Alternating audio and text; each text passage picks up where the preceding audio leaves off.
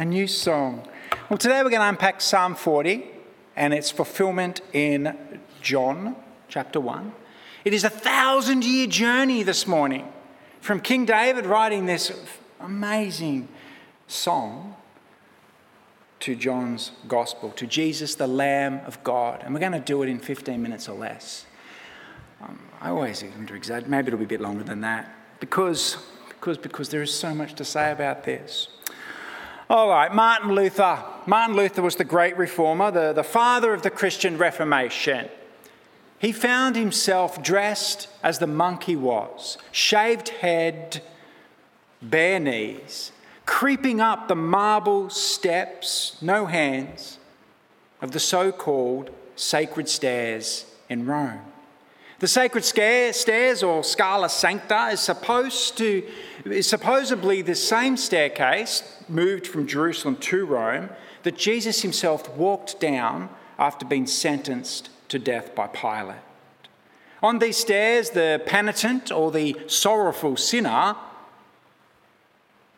was taught and believed that for each of the steps climbed, the 25 I might add, on naked knees, each step climbed would absolve them of a year's worth of sin. Sadly, at best, this is a deception, and at the worst, it's a cruel joke of the Roman Catholic Church. And it was halfway up this staircase when our Martin, on bloodied knees, one could imagine, it was in this moment that he heard the voice of God speaking to his troubled soul. The just shall live by faith. The just shall live by faith. And as we know, faith alone became his story. Faith alone, so clearly articulated in the scriptures, became his story. Faith alone launched the Reformation as Martin, obedient to the heavenly voice, saw the error of trying to earn one's own salvation by pains and works. And he left the city in disgust, proceeding home to nail his thesis to the church door at Wittenberg and to kindle the fire of the glorious Reformation.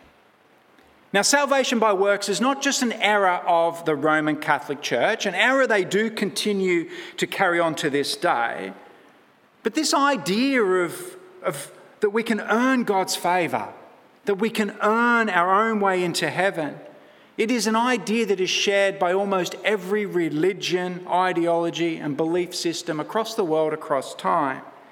Yet this is not how it's supposed to be. It's never how it was supposed to be. To do this turns God into a transaction, a God who we can move and shift with our own works and abilities. But it's more than this. It was never God's plan that we would be left to lift ourselves up with our own strength, to lift ourselves up from the slimy pit of mud and mire that is the world of wars and hate and sin in which we live. Yes, the world is full of hate. Turn the news on. Have a look at an unfiltered social media feed. Post anything meaningful online and you will soon find this out. And on a side note, a tangent I love to take occasionally. I was listening to a secular study just recently that was studying organisations, diversity in organisations in the UK. Lo and behold, they discovered that the church was the most diverse organisation in the country. Surprised? Not really. If we truly were the haters that the world claims that we are, how could we be the most diverse organisation in the world? I digress. Today we're talking about Psalm 40, a psalm that comes later in King David's life, likely after he has realised the extent of his own sinfulness, his need for salvation, and it's expressed in the form of a song. Psalm 40 is a song. We're going to pray. We're going to unpack the psalm. Hopefully we're going to land in John's Gospel, chapter 1. And it's my prayer that through this, that each of us would have a new song in our hearts. Some new way to relate to Jesus and the world in which we live. All of it pointing to this Lamb who was slain. Let me pray. Lord, we thank you for your great love. We thank you that the whole Bible points towards your love, that cross where Jesus died so we could be with you. Amen. Oh, what comes before Psalm 40? Come on, what comes before Psalm 40? 39, thank you. Give him a high five. 37, 38 and 39, all of these psalms speak more clearly to David's trouble, and all of it feeds into Psalm 40. Now, what is his trouble? I've alluded to it already. What is the trouble that this king of a nation, right? This powerful, their greatest, their most successful, revered king, really. What's the trouble that this king is prepared to admit so clearly, so humbly, current perfect? It's sin. It is sin. David is admitting that he is a sinner. Which sin? Who knows? I mean, it could be the sin from his younger years when he betrayed his mate so he would be killed in the battle and took his wife. That could be what it's about. And how do we know it's about sin? Well, we go back a couple of Psalms. Psalm 38, he writes this: "My guilt has overwhelmed me like a burden too heavy to bear." If you've never felt like that about sin, then you're not trying very hard. Verse 39, he writes, "Save me from all my transgressions." And if you're an advertiser, then that's how you advertise to people. Claim your product's going to save them from something. And here in Psalm 40, "My sins have overtaken me, and I cannot see." These words are of someone who is poor in spirit. And to this he responds in Psalm 40, verse 1, "I waited patiently for the Lord." This is not a moment's thing. This is drawn out. This is time-tested. This is not a moment of a mountaintop or a valley. This is a major reflection on a life lived not entirely for God. "I waited patiently for the Lord. He turned to me and heard my cry. He lifted me out of the slimy pit, out of the mud and mire." Well, fair enough. Boo-hoo. I mean, who cares? We all go through stuff, yeah? What's David really on about? When we look at this, we can see it's much more than a simple thing. For this mud and mire speaks volumes. What is this mud and mire that he speaks of? Doesn't sound that bad. Until we realise that mire is the kind of mud that claims the shoes from your feet. Has anyone stepped in that kind of mud before? Had a shoe claimed? I know I've done it. You're walking along, you're making progress, and then all of a sudden you're on one leg and there's a shoe like way back there. What do? You're kind of balancing, hoping someone will save you. They just laugh. Aha, ha, ha, I think the text was saying. And what do? You're forced to put your sock in the mud, aren't you? You're forced to retrieve your shoe. It's funny, at least for those looking on. This is the metaphor, this is the imagery of sin that David is feeling impressed upon himself. This is the imagery of sin that's grabbed hold of us.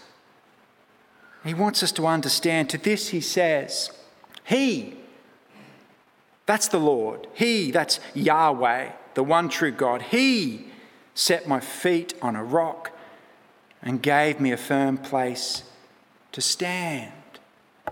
So it wasn't the friends who were laughing at him stuck in the mud on one foot. It was God who put a rock for him to rest on. And it's in this moment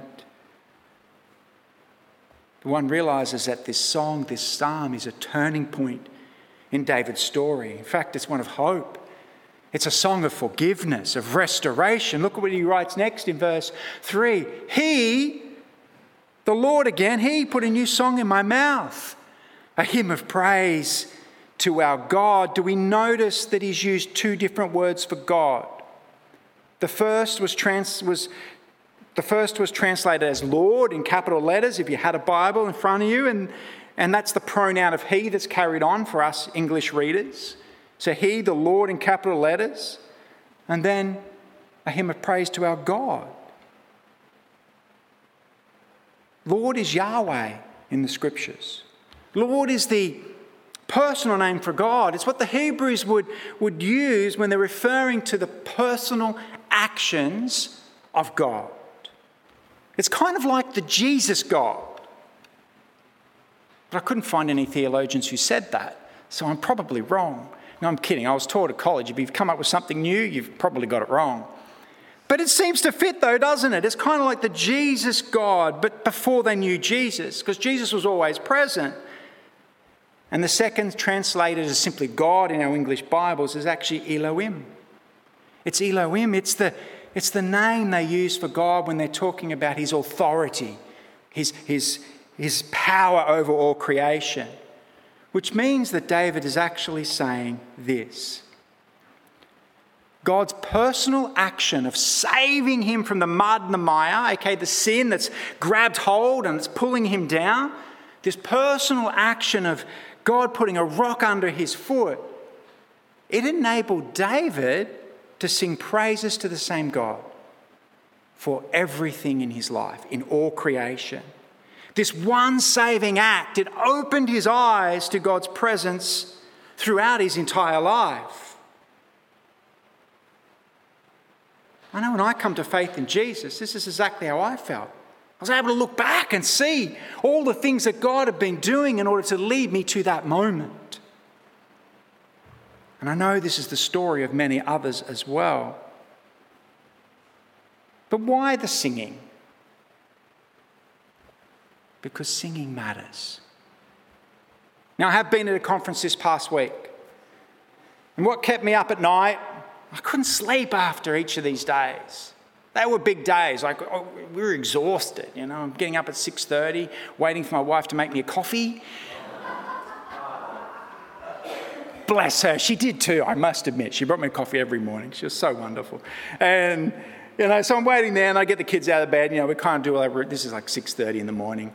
The conference has a bit of a break at lunch. I'd get a nap maybe. And then it has a night session as well. We finish about 9. So I'm back at the caravan about 10 p.m. odd. It was exhausting, but I couldn't sleep. I just lay there awake. And what was keeping me awake? It wasn't the preaching. It was fantastic. So wonderful to hear God's word unpacked by a world-class speaker. We've all got to do these things at least once a year. And it wasn't that. That didn't keep me awake at night, as good as it was. Great conversations. Often conversations keep me awake because I'm an extrovert, so that kind of gives me energy. But no, it wasn't that. It wasn't the prayers. The thing that kept me up at night were the songs. Round and around and around and around and around. They just wouldn't stop. Drove me nuts on repeat. Singing's powerful. It's powerful. In the book of Zephaniah the prophet, the prophetic knowledge of a future salvation for his people is pictured as God singing over them. It's God singing over his people. In the book of Revelation, the one and final task of angels is to sing praises to God for all eternity. In the Psalms, we see them lifting holy hands to God. It's a picture of whole body worship that begins with our lips. Singing's powerful, isn't it? Singing notwithstanding a disability, singing is something that every person shares and most enjoy. Singing's universal function, singing's purpose for humanity seems to be to bring us together, to give us a language we can speak to God with. Because singing's never just about the words, is it? This is what David's doing. In verse 4, blessed is the one who trusts in the Lord, who does not look to the proud, to those who turn aside to false gods. It's the proud who refuse to sing to God. It's the proud who laugh at others stuck in the mud, prepared to admit their sinfulness. It's the proud who look to idols. It's proud who look to false gods for salvation. Or the whole time they themselves, they're sinking. And what's worse is they rarely even realise it until it's too late. They fail to see the patterns of their pride and self-righteousness, and they just keep on sinking. And likewise, no matter what we are told, bloody knees before God or making endless sacrifices, none of these transactions can result in a clear conscience. Have a look at verse 6. Sacrifice and offerings you did not desire. Speaking 1,000 years before Jesus, it was all about sacrificing animals for God. You did not desire this, but my ears you have opened. Burnt offerings and sin offerings you did not require. Then I said, here I am. I have come. It is written about me in the scroll. The answer isn't in the proud. The answer isn't in the sacrifices or good works. The answer is in the Lamb of God who takes away the sin of the world. See, it's these words of Psalm 40. They're repeated 1,000 years later in the New Testament book of Hebrews in chapter 10. They're repeated not to quote David who spoke them looking to a future. David spoke these words looking forward to a future, but they are quoted in Hebrews to quote Jesus, the Lord who said these words of himself, here I am, I have come. Yahweh has come. But let's not get ahead of ourselves. This is King David, and this is 1,000 years before. And we have a king here confessing this. In verse 8, I desire to do your will, my God. Your law is within my heart. Such words are odd. Such words are rare. Such words can only be spoken by someone who is filled with the Holy Spirit, as we know David was. For someone filled with the Spirit, the good works just flow out of them. The good works are never forced upon them. But David's not done. As he writes in verse 9, I proclaim your saving acts in the great assembly. I do not seal my lips, Lord, as you know. I do not hide your righteousness in my heart. I speak of your faithfulness and your saving help. I do not conceal your love and your faithfulness from the great assembly. To do nothing, to do no works, it's to hide the saving love of God from others. To do no works, to do nothing, is to hide the Lord from others. These words of David are for us Christians as well, for we too are filled with the Holy Spirit, are we not? We too are commissioned to proclaim the righteousness, the law that is written on our hearts. But for David's people, this was not yet the case. So this prayer becomes incomplete. This song, this psalm, it turns to begging, supplication, with this real tone of urgency. I'm sure he wants this for everyone, but it almost comes across as if he's doubting, that he's backslidden. It's not the case though. But have a look at verse 11. Do not withhold your mercy from me, Lord. May your love and faithfulness always protect me. For troubles without number surround me. My sins have overtaken me, and I cannot see. They are more than the hairs of my head, and my heart fails within me. I love it. I just love it. Not just the honesty. I mean, he's a powerful king. He's got no reason to do this for his people, to say these things. It's his way, right? Or the highway.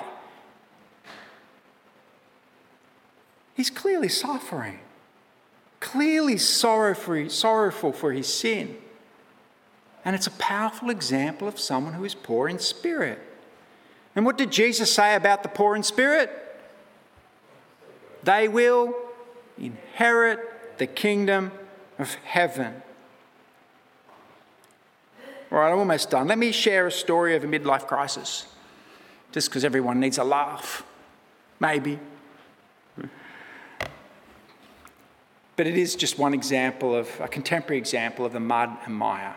It's just one example. When I was an assistant in training at my last church, some 6 or 7 years ago now, I was in a staff meeting with the other ministers. It was a much larger church. And Chris Piggott rocks up. I don't know if you know Chris Piggott. He owned Piggott's Pharmacy, right? He was in our church, and he rocked up, brought this new person in to meet the ministers. And he proceeds to introduce us. He introduced Sam. Sam was there. Sam, he said, "Sister Sam, he's our youth minister." "Oh yeah, how are you, Sam?" And then he introduces Adam. He was the young adults minister at the time. "Yes, Adam, how are you? Good to meet you." Then he introduces Arthur, who was our senior minister. "I'm the senior minister, good to meet you." And then Chris pauses for a second, looks at me, and then goes, "This is Michael, our middle-aged minister." It's funny. I mean, I used to joke about becoming a minister. It was my midlife crisis, right? It was either when I sold my business and I was either buy a sports car. I mean, that's the right thing to do, isn't it? That's the respectable thing to do, or become an Anglican clergyman. And here we are. Seriously though, midlife crisis really is nothing to joke about. And they often come about in one of two ways. And this illustration, partly you've got Vaughan to thank for, the main speaker at CMS Summer School, because he used a similar example, and I think it fits here. One of two ways. Keeping in mind this can happen at any age. I think my children have midlife crises every other day. Sorry, sweetie. Can happen at any age, at any time. There's two kind of main ways it happens. Firstly, a person gets to the middle of their life, and then it just dawns upon them, doesn't it? They haven't achieved everything they'd set out to achieve. And they've realised, you know what, I'm not going to be able to achieve those things. And the gap between reality and expectations gets too wide, and there's the crash. The second type, which I think is more common for our culture, for us being so much prosperity, a person gets to midlife and they realise, actually, you know what? I have achieved everything I set out to achieve. I've got the education, the job, the house, the car, the kids, the boat, the new kitchen, I've got it all. And then they realise, wait a second, this doesn't satisfy me. It doesn't satisfy. And what do they do about it? Sadly, more often than not, they just blow it up. They self-destruct, fall into self-loathing, self-pity, selfishness. It's my time, they say. It's my turn, they say. Not realising that this is just another path to dissatisfaction and entrenched sin. They've looked to the world and to the proud. They've looked to the world in the hope that it would pull them out of the mud and the mire. And what they should do is cry out to the Lord. Cry out to the Lord. Verse 13. Be blessed, be pleased to save me, Lord. Come quickly, Lord, to help me. There's no assumption of help, is there? This is poor in spirit. God is God. God will do what God will do. He is sovereign. He is in charge. But he hears us cry. And then in verse 16, may all who seek you rejoice and be glad in you. May those who long for your saving help always say the Lord is great. And then verse 17, let them realize as David does, I am poor and needy. That's the problem. That's the midlife crisis. That's the issue. I am actually poor and needy. May the Lord think of me. You are my helper, my deliverer. You are my God. Do not delay. Can we believe that David's able to say these words while looking forward to what we already have? He's saying this looking forward to what we already have received in Christ. Can we believe that 1,000 years later, God came as his Son to deliver us from the mud and the mire? And it's hard to believe that despite of this, so many, including many Christians, they continue to look in the wrong places for their salvation and their help. And all the while they should simply stop and look. Look, the Lamb of God who takes away the sin of the world. Now, if your shoe is stuck back there and you're balancing on one leg, it may not be a midlife crisis. It may be the loss of a loved one. It may be a, why, God, why? Why would you let that happen, God, moment? Why is this going on? Why does this happen? Why do I deserve this? Or it may be none of these things. It may be something in here. What's the resistance? What's holding you back from giving yourself fully over to God's plan, God's good and perfect will for your life? Whatever it is, it begins with the lips, a song, a new song from the heart. And in that moment, God will put a stone beneath your feet, for he is the solid ground on which we stand. Put your trust in him, and the Lord will take away your sin. That is the promise of the cross. That is the solid ground on which we stand. Let us pray. Thank you, Lord Jesus. Thank you for what you've done for us. Thank you for the cross. Help us to look to you in our troubles. Help us to trust you with them. Come, Lord Jesus, we pray.